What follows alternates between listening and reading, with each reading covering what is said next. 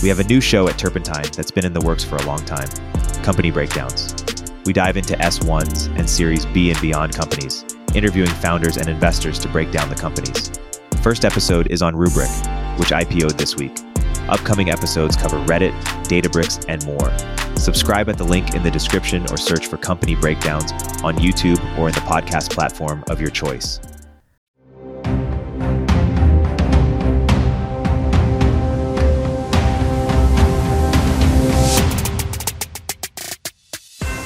Welcome to Live Players, where political scientists and strategists Samo Burya and I discuss the key individuals with the power to alter our current society. Every week, we provide analysis of the news and case studies of live players as well as key institutions and technologies that make up the global power landscape. Let's dive in. So, Samo, your most recent Bismarck Brief post was on the company AstraZeneca and how it shows why pharmaceutical companies don't innovate. Why don't you unpack what you talked about in the piece? I think the pharmaceutical industry is an absolute economic giant, and it's an economic giant from which we would expect rapid innovation. We're talking about companies that are worth hundreds of millions of dollars and an industry that's measured in trillions of dollars. A lot of the CEOs administering these large organizations are very competent. Many highly educated, very intelligent people work in these organizations that sometimes number in the thousands, yet their output in terms of revolutionary medicine or extending human lifespan is frankly unimpressive. So for AstraZeneca itself, it is a $210 billion company. That's its market capitalization as of January of 2024. It's alongside Pfizer, Moderna, and Johnson & Johnson, one of the few pharmaceutical companies that succeeded in rapidly developing and distributing vaccines for COVID-19. Now, this was after, nearly a decade of stagnation and decline. Its total revenue basically doubled from 2018 to 2022. It went from just $20 billion to $45 billion. And, the CEO of the company, Pascal Soriot, he's a French CEO, he has to be credited. This is actually a very good way to run a business. Now, having said that, not all businesses necessarily have an incentive to innovate. Modern pharmaceutical giants, basically, in my opinion, and in the opinion of many other observers, have a kind of strategy where they simply make lots and lots of bets on lots and lots of compounds. The organization itself is not trying to reach any deep understanding of any given part of biochemistry or any particular domain of human biology. All they're looking for is new patentable compounds.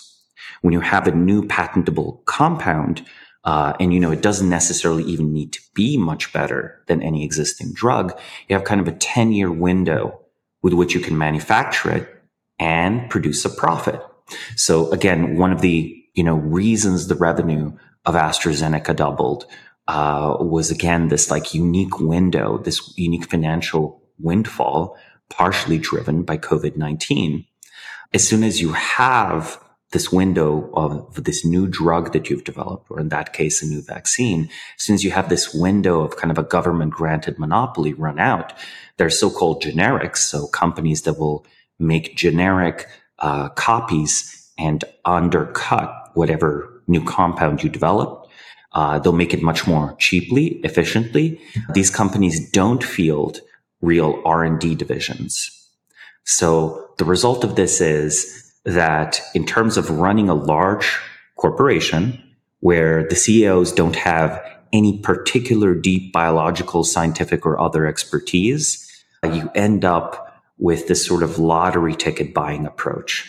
And I actually think that that's bad science at the end of the day. And I think that alternative companies, different companies, where unfortunately Novo Nordisk, this is the company that developed Ozempic, is an exception to the industry, not the rule, right? Novo Nordisk basically is a company that is focused on insulin and insulin related drugs for decades.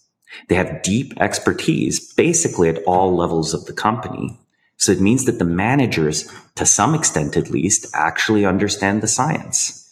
And, you can be an excellent CEO, but unless you have some grounding in whatever the basics are of what you're doing, well, you can't really run a first principles oriented company. You can't even run a company that preserves a deep tradition of knowledge. Like, a deep tradition of knowledge is actually kind of expensive. Everyone knows that there are technical breakthroughs that say come out of a company like, I don't know, Boston Dynamics. But if you look at the spreadsheet, a company like Boston Dynamics in robotics isn't that profitable. And if you look at the spreadsheets for Novo Nordisk, it certainly did okay. But if you were to rationalize its production, you would basically go in, buy it, and kind of fire all the scientists that really, really know diabetes and really, really know what the effects are of different diabetes drugs. And it was precisely this deep tradition that specialized in that kind of gave Ozempic, which, for listeners and viewers who don't yet know, is a drug that seems to be a very promising weight loss medication. Now, it has side effects, but I'm going to note that in most of the developed world, extreme obesity has far worse side effects statistically. And so what you're saying here is we here have a model that the rest of the industry or ecosystem or world should learn from, and that there are certain things that have been achieved here that are replicable, and the success demonstrates the failure otherwise. Is that accurate? Well, I'm saying in a very deep way, there's an important disconnect between the profitability of a major pharmaceutical company and its ability to innovate, right? Both Novo Nordisk and AstraZeneca are profitable pharmaceutical companies. AstraZeneca is a typical one where it sort of just finds new compounds, uses the legal patent to extract profits, and then kind of drops the drug as soon as it can be caught up by companies without R&D divisions. So on paper, this is very economically efficient, just it's bad science.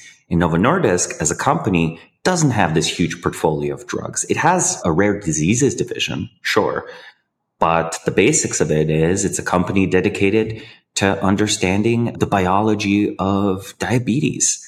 And that happens to be closely related biologically, not in market segment, but just like in physical reality with obesity.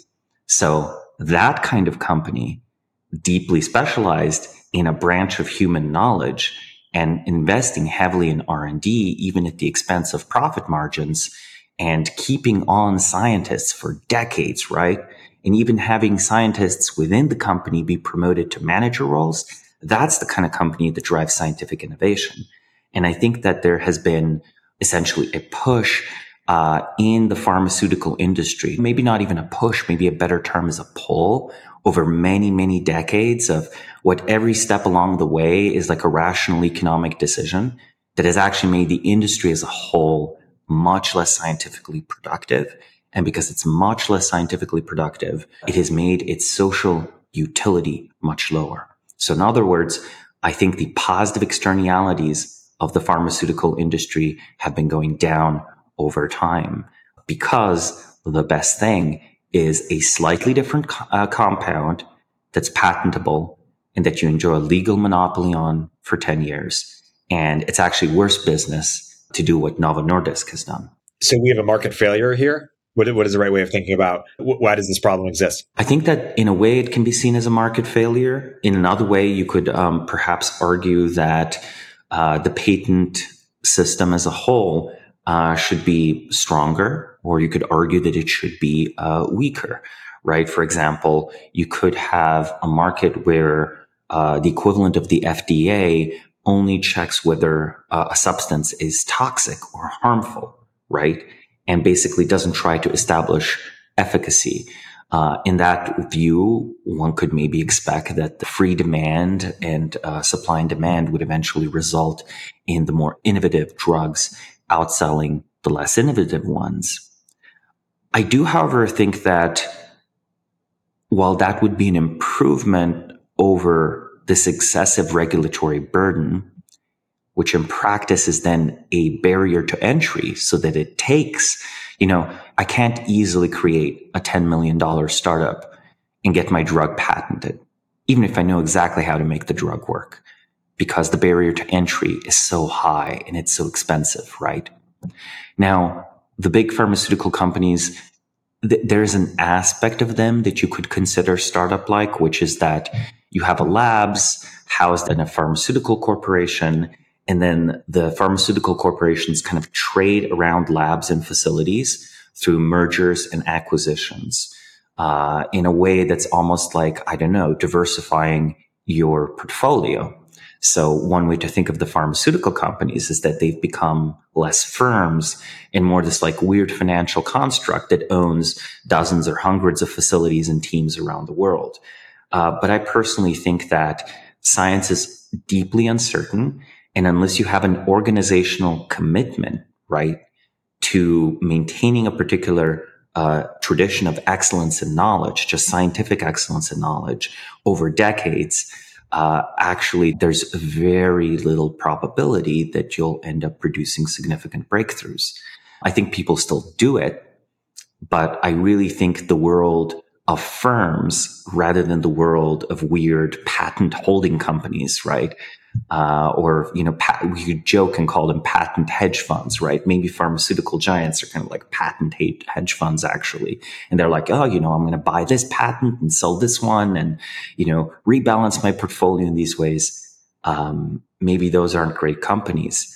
And I think part of the failure here, it's not even necessarily a concrete regulatory tweak or concrete market incentives.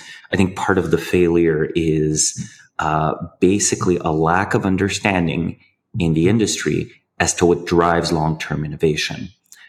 So in other words, I think that if you approached running a pharmaceutical company the way, Jeff Bezos approached running Amazon, in the very long run, I actually think you'd make more money. Remind me, like, how big a business would curing obesity be if that worked?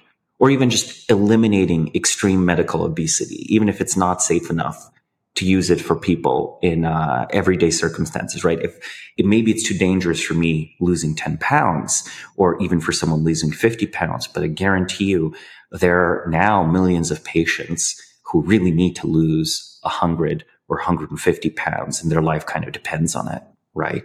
And they are incurring immense medical expenses. So really, we're talking about a market that for Novo Nordisk in the long run might be hundreds of millions. And then, of course, eventually the generics catch up, sure. But in the massive obesity business, right, of the future, let's say, or the massive curing obesity business of the future, you're still going to be the company with the deepest tradition of knowledge. So you're still going to be the company that a rational investor, if they're thinking long term, will be like, well, if there are future breakthroughs in this sector, this company is by far the likeliest to do it. So it's a really, I would view this as almost a company supply problem. I think that if we built more such institutions, if there wasn't an undersupply of people creating long-term oriented, for-profit, but still deeply first scientifically and first principles minded companies, if there wasn't a supply problem of people coming into the market and creating such organizations, I really don't think the markets would end up penalizing them, actually. I think it's more like we are economizing on a failure of social technology and human capital, and the market's kind of solving for that constraint. But there's some outside of market interventions that would loosen the constraint. And then the market would, of course, reward those things as well. Yeah. So it's the opposite of what I suggested, which is it's not a market failure. It's a regulatory failure. It's because we have a distorted market. It's encouraging companies to do the opposite of what we want. Well, to some extent, yes, regulatory. But I also am trying to sort of like bust open this dichotomy by suggesting that, hey, maybe there are just not enough people who understand how science really works, partially because academia is broken, but partially because corporate R&D has become broken. And because we misunderstand how R&D works, all we can see is the short-term economic indicators of a company. We see an AstraZeneca and we figure out how to, in a very responsible, in a way, economically sensible way, double its revenue, let's say, or double its value market cap, right? Even if in the process, we don't develop its scientific potential at all. So I think almost there's like a social technology failure where if we did have a better, deeper understanding of how science works, what it takes to house a scientific institution without it becoming bloated, right? And still having like this excellence. I think if we had that, these new companies would over a few decades outcompete these ailing, dead player pharmaceutical giants. Maybe, Eric, the best way to put it is we don't have enough scientifically minded and ambitious founders. How do we get more scientifically minded founders? You mentioned academia is broken. You mentioned corporate R&D is broken. Maybe flesh out what's an idea or a couple ideas for how to make it better so we can get more scientifically minded founders. I think that one of the key expectations should be that labs around the world that are funded from basically public funding have a direct commercialization clause included in there. And that we make it easy for people to go from a government-funded lab with government-funded research, and whether or not this lab is housed in a university or a national health institute or a research organization, or honestly, even the defense sector, right?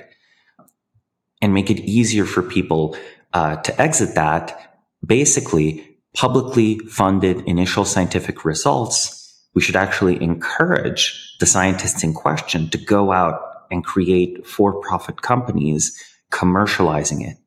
Now you might say, wait, why should public dollars go for private benefit?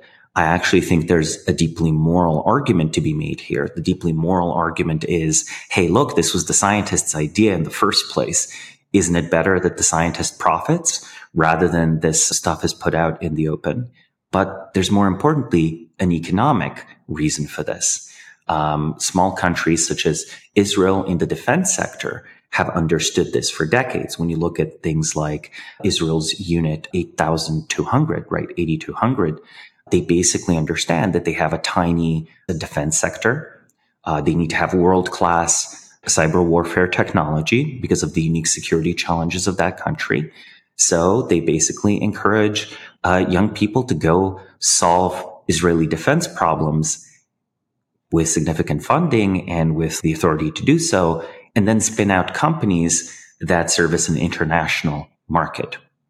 So if this logic applies to defense, why doesn't it apply to general science?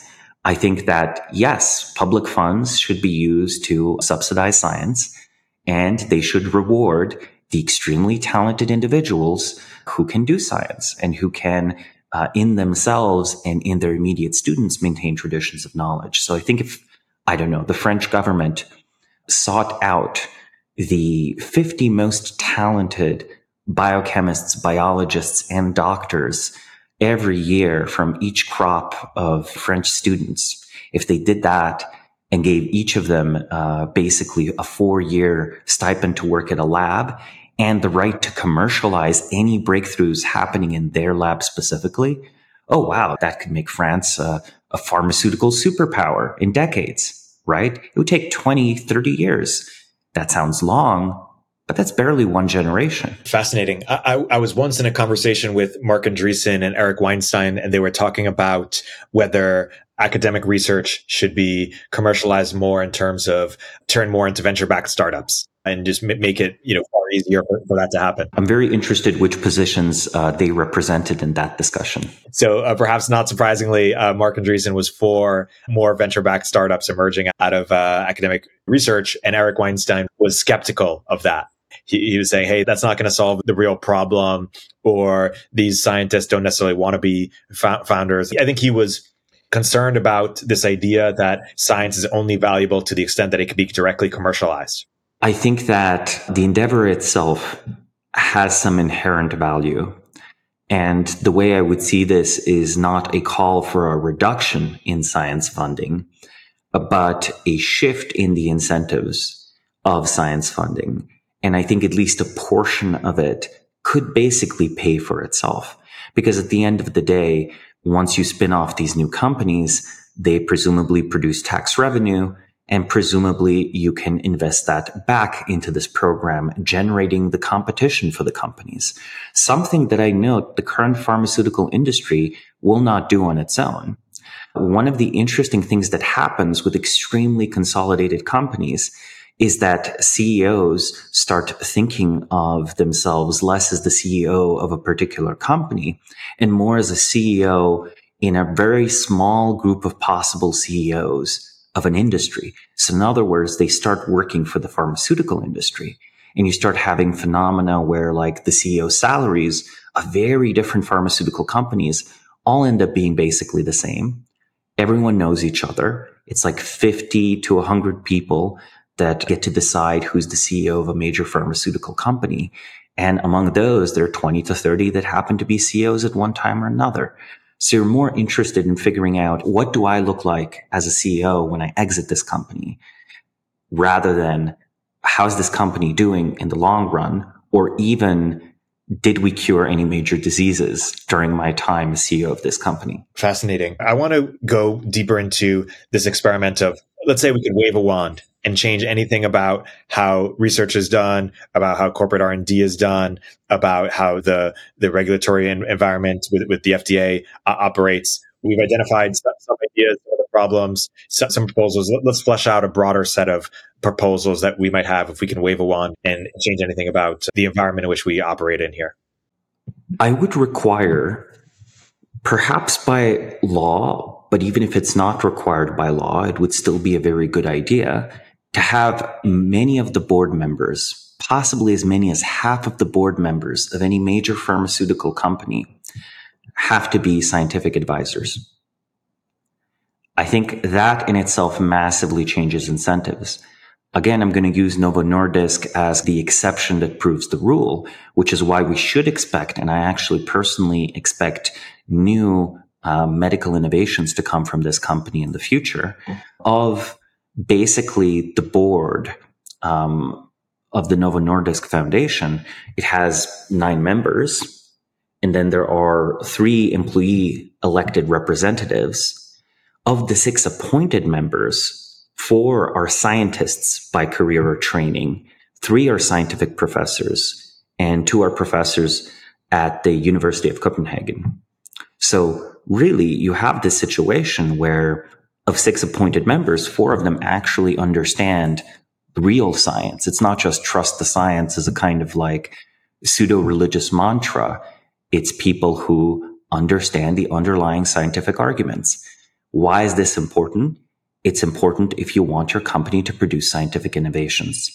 And I think the spiritual quest of science, to harken back a little bit to your point about Eric Weinstein, I think it is correct that there's a deep social value to understanding the universe, even if it doesn't produce commercializable benefit. However, we already are giving vast economic benefits and legal privileges to large pharmaceutical companies. So to optimize those companies to do better science, I don't think that really detracts from the university system as such. It's not scrapping the university system, but it's like pushing it to be, to actually produce the positive externalities for which we've given these large companies their privileges. Like, for example, what is the point of the 10-year window in which you can commercialize an advancement, a medical advancement, such as a new drug, a slightly different molecule, if all that is used for is to pump the bags and produce hundreds of billions of dollars valuation and tens of billions in revenue, and the drugs they produce are underwhelming? Maybe we should just be rid of them. Maybe we should just have generics companies and university-funded labs. Maybe that would be better, right? So it's really, there is already a area of commercialized science. And I think in that area, both commerce and science would benefit from a rigorous analysis of what produces breakthroughs. And then the policies, laws, and regulations, or even just the culture and the aspiration of the managers should come to reflect those insights. And when people talk about big pharma and the sort of regulatory capture problems or just general corruption problems, why don't you say more about what exactly they're talking about and any ideas come to mind as to how to mitigate this or redirect it? Well, I think there's something very primal and deep in human nature about not wishing to be poisoned. So a lot of the time when people talk about corruption, they're not even talking about white collar crime. They're talking about stuff like side effects of various drugs hushed or pushed under the table, patents for drugs that potentially are excellent drugs not being released to the public because it undercuts, say, control of a molecule or a patent on a molecule that you can commercialize. So if you imagine you're a large pharmaceutical company and you discover actually in your research that the best way to treat a drug is an existing generic drug, and the second best way to treat a drug is a new molecule that you've patented, well, which one are you going to promote, right? And this, in a very local sense, is following a profit motive, right? So that is the profit motive in action. We can't paper over that. We can't pretend it's not. However, it feels wrong to people. And I think it's because our moral intuitions around food, medicine are always a little bit paranoid, which makes sense. For nearly all of human history, eating the wrong thing or treating a disease the wrong way gets you killed. And honestly, treating a disease incorrectly is one of the likeliest things to get you killed today. I think iatrogenic deaths are caused by a variety of factors. Iatrogenic means, caused by doctors, caused by treatment, caused by mistreatment. They come from a variety of causes, but I think if you bunch them together, depending on country, developed country, they are third or fourth on the likeliest cause of death. So a lot of wealth gets wasted that way, and a lot of human misery results from mistreatment. So it of course makes sense that we as a population want the medical system to operate on something more than just immediate economic efficiency, right? And I think a long-termist perspective to economic efficiency corrects for a lot of those problems. So I think if as a CEO of a company, you assume, hey, I'm not a pharma exec, I'm actually a Novo Nordisk exec, or maybe I'm an Astra exec or a Zeneca exec. AstraZeneca, of course, used to be two companies that merged, a Swedish company and a UK company. In that case, you might be thinking, well, do we open up a whole new field of science? Because 30 to 40 years in the future, our competition will inevitably catch up to whatever advances we have. We actually want to build up a long-term strategic advantage over our competitors based on a unique tradition of knowledge, a unique tradition of medical knowledge, of chemical knowledge, of pharmaceutical advancement. That's the ideal of how a large company should work. Very few companies really live up to that social utility structure. But if you can achieve it, you're very hard to dislodge through market mechanisms. Like in the long run, the market will favor you, but can you survive that long, right? So I think today, if we were to undertake reform, perhaps pairing some ways in which make business a bit harder for these portfolio companies and make business a bit easier for would-be scientific startups, I think the combination of the two could result in a slow, almost generation-long transformation of this industry. And again, I'm hesitant to talk about details of corruption here because almost everything is legal. And there is an unprincipled switching back that happens whenever we think about these topics, where one moment we're analyzing something as a business, and the next moment we're analyzing it as this food and drug purity intuition that we all share. It's like, I think, a deep moral foundation in all cultures. After all, when medicine was still young in the classical Greek world, the oath to the god of medicine to do no harm, I think that made people trust doctors and want to hire doctors. So perhaps we should extend that culture in some way. Perhaps there should be a modification of the oath And if you're a pharma exec or a pharma board member, you're actually supposed to recite that oath. And I know that this perhaps won't be necessarily something that my more libertarian friends will like, because there's a way in which the profit motive is supposed to guard you against all sorts of dysfunction, and introducing anything that's not it feels like it's inviting dysfunction. But I really do think that a lot of these decisions and a lot of these aspirations, they have to include a fuller logic to subsidize and help humans think in the long run. I don't think people are very good at thinking in the long run. And even when they do, the guarantees that they personally will benefit from it are very low, right? One of the advantages of a founder-run company and a founder-owned company is that after you do an amazing job of thinking long-term, the board or shareholders are not going to pressure you and push you out to replace you with someone that thinks quarter to quarter. Hey everybody, Eric here with a word from our sponsors. Over 100 startups launched today. Do you know who they are? If you're not seeing interesting startups, none of your downstream processes matter. How you source deals at the earliest stages could be your most consequential investment. Harmonic is the most complete startup database, finding new companies as soon as they incorporate and tracking them through IPO. You can create a search tailored to your investment thesis. In one search, filter over company data, including venture stage, industry, and geography, founders and operators' backgrounds, and traction metrics like headcount changes, social media audience, and web traffic growth. Importantly, Harmonic instantly surfaces warm connections to help you connect with founders.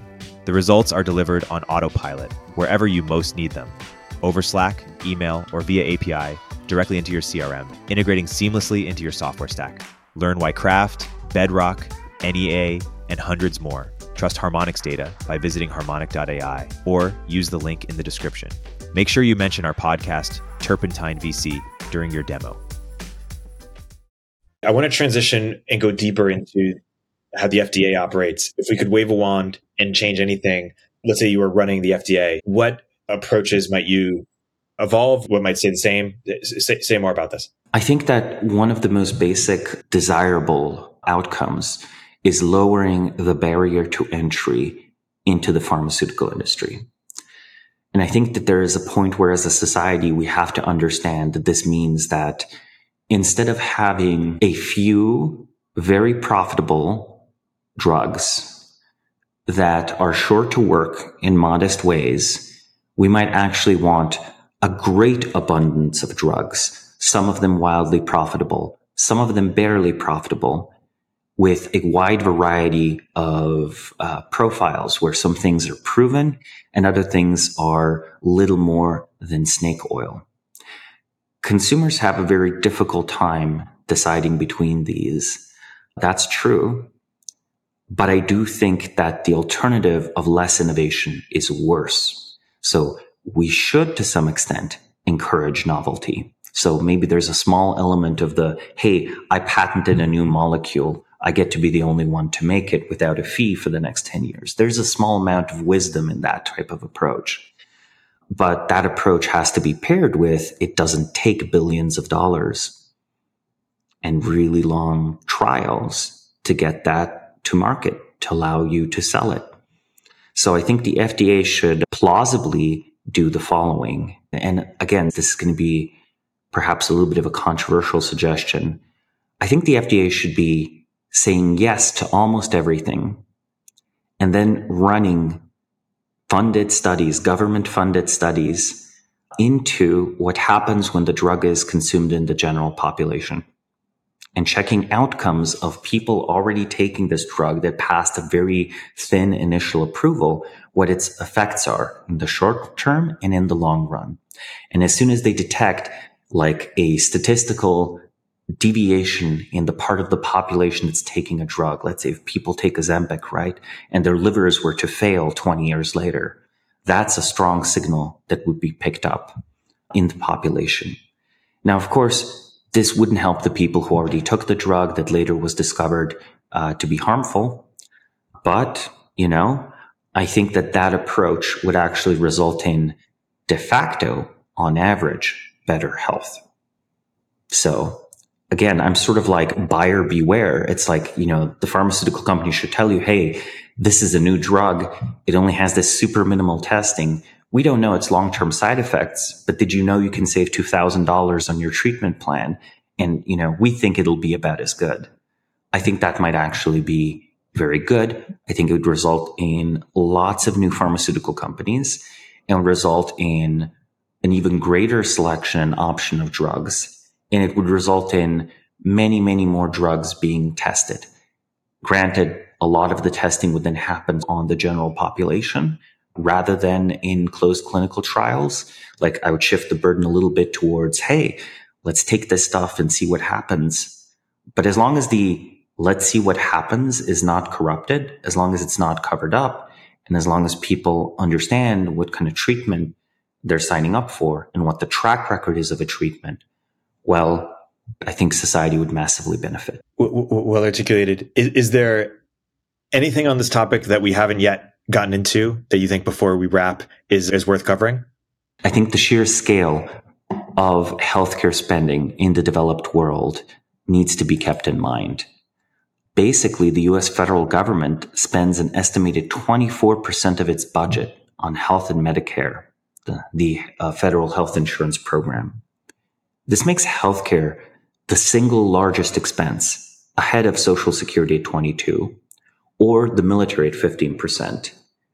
According to the World Bank, US expenditure on healthcare is the equivalent to 17% of GDP.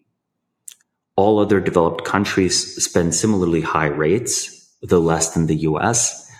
Germany comes in second, for example, at 12% of GDP. Even very minor, real scientific innovations in healthcare have the potential for vast savings. This is why I am in favor of Ozempic, despite it being not completely clear what the long-term side effects of its use are. Because of those 24% of GDP, or 12% if you're Germany, right?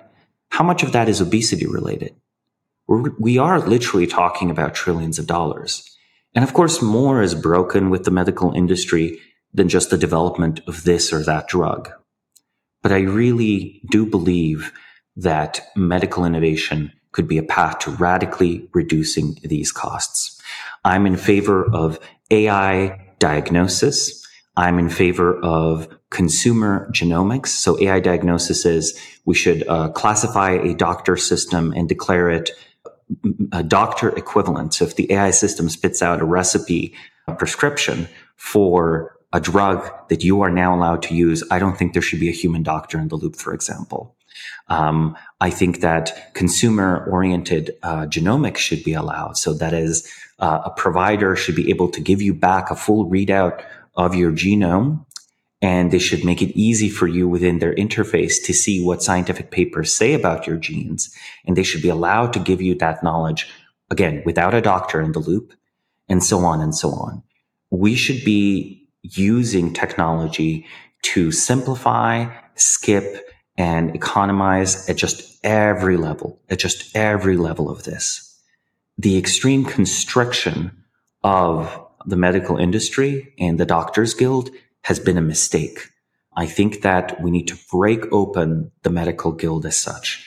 And the second mistake has been, I think, the unwillingness to acknowledge that countries and governments and society at large has benefits from deeply rooted scientific traditions that need to be housed either in a university or a single company, even if that company is hard to buy or hard to, dislodge, or if it's not that profitable, let's say, right? So I really think we should move away from a managerial approach to big pharma and towards a founder or sole proprietor or even nonprofit foundation owned governments of these big pharma companies. And if the boards are governing them, right, either for profit or in the case of Novo Nordisk, there's technically, I think, a foundation owning the company, they should be scientific advisors, right? There should be a significant number of people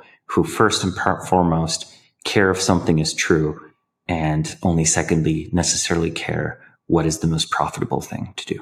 Is there a part of our economy where you would actually think that a managerial approach would work better?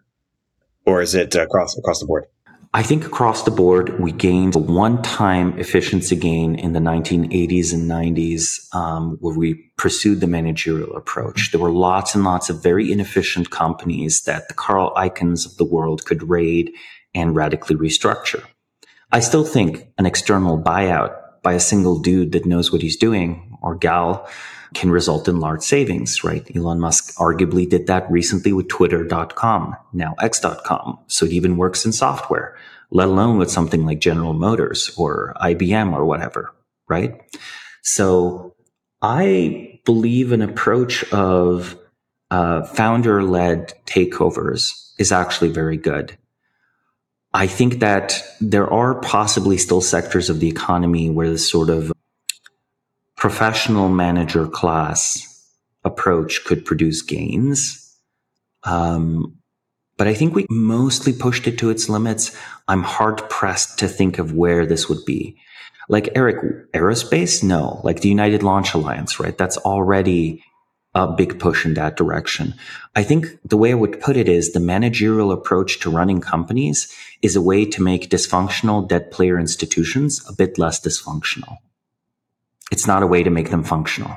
So I think that we had a lot of dead wood in the 70s and 80s in the Western economic system. We cleared it up, which in a civilization or world historical sense, this was the big advantage of the Western world versus the Soviet Union. In 1977, they both had pretty dysfunctional economies, actually, if you think about it. One system cleared up the dysfunction, the other didn't. But I do think we have to leave space open for new growth in terms of new organizations. And we need to leave space open for individuals, honestly, or small teams of people to just buy out and take over large corporate bodies. I would think it's great if there was a move to take a bunch of publicly traded companies and turn them private. Like that might be a great economic development, might actually make the world vastly richer. It, of course, takes untold amounts of capital to do that, and only a few players in the world, organizations or governments could do it. But I'd find that a very hopeful development. And here's a funny question to end on. If Ozempic continues to work with no side effects, and with the other episode we talked about how plastic surgery is getting better and better and cheaper. If there is a beauty boon, if everyone is able to look better, would that lead to a marriage boom or a baby boom, or or no impact? What would a beauty boom do to that? I think a beauty boom would produce an increase in fertility. There might be still other factors that push it down. But I think the hopeful truth of beauty is the following. We do rank in a relative sense who is more or less beautiful, but I think it's not exactly a positional good. I think that we are all better off if we are prettier, just as we are all better off if we are all smarter. We have a duty to be as hot as we can be for the future of the human race. So long live Ozempic. And Samo, this was a great episode. Until next time. Thank you, Eric. Looking forward. Thanks for listening to Live Players. Please subscribe, leave a review, and check out Samo's excellent newsletter, The Bismarck Brief, for more rigorous analysis of key individuals, institutions, or industries. Live Players is a production of Turpentine, the podcast network behind Econ 102 with Noah Smith and Moment of Zen. Hey everyone, Eric here. At Turpentine, we're building the first media outlet for tech people by tech people. We're the network behind the show you're listening to right now. We have a slate of hit shows across a range of topics and industries, from our AI and investing cluster of podcasts to shows that drive the conversation in tech with the most interesting thinkers, founders, investors, and influencers, like Econ 102 with Noah Smith. We're launching new shows every week, and we're looking for industry-leading sponsors. If you think that might be you and your company, email me at ericaturpentine.co. That's ERIK at turpentine.co, and let's partner together.